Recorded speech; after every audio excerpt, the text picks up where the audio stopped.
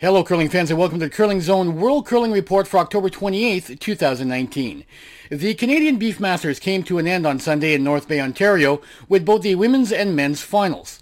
Although some may have been quietly hoping for a rematch of the 2018 World Women's Championship final between Anna Hasselborg of Sweden and Jennifer Jones of Manitoba, the women's final on Sunday afternoon in North Bay did offer interesting storylines.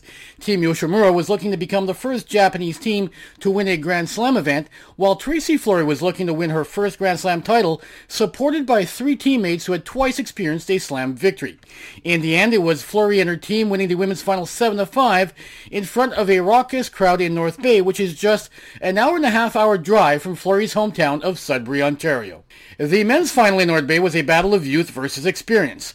Brad Gushue, an 11-time Grand Slam champion, faced Matt Dunstone, who was playing in his very first Grand Slam final. Dunstone had been on fire all week, generating highlight-worthy shots in just about each game his team played in North Bay.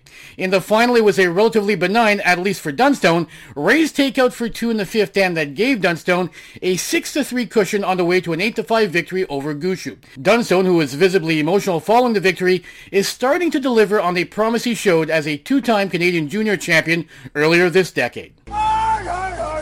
Meanwhile, at the Kamloops Crown of Curling, hometown favorite Corinne Brown pitched a shutout in the women's final, defeating Team Han of China 6-0 in 6 ends. In the men's final, it was Yuta Matsumura of Japan defeating reigning world junior champion Tyler Tardy 7-5.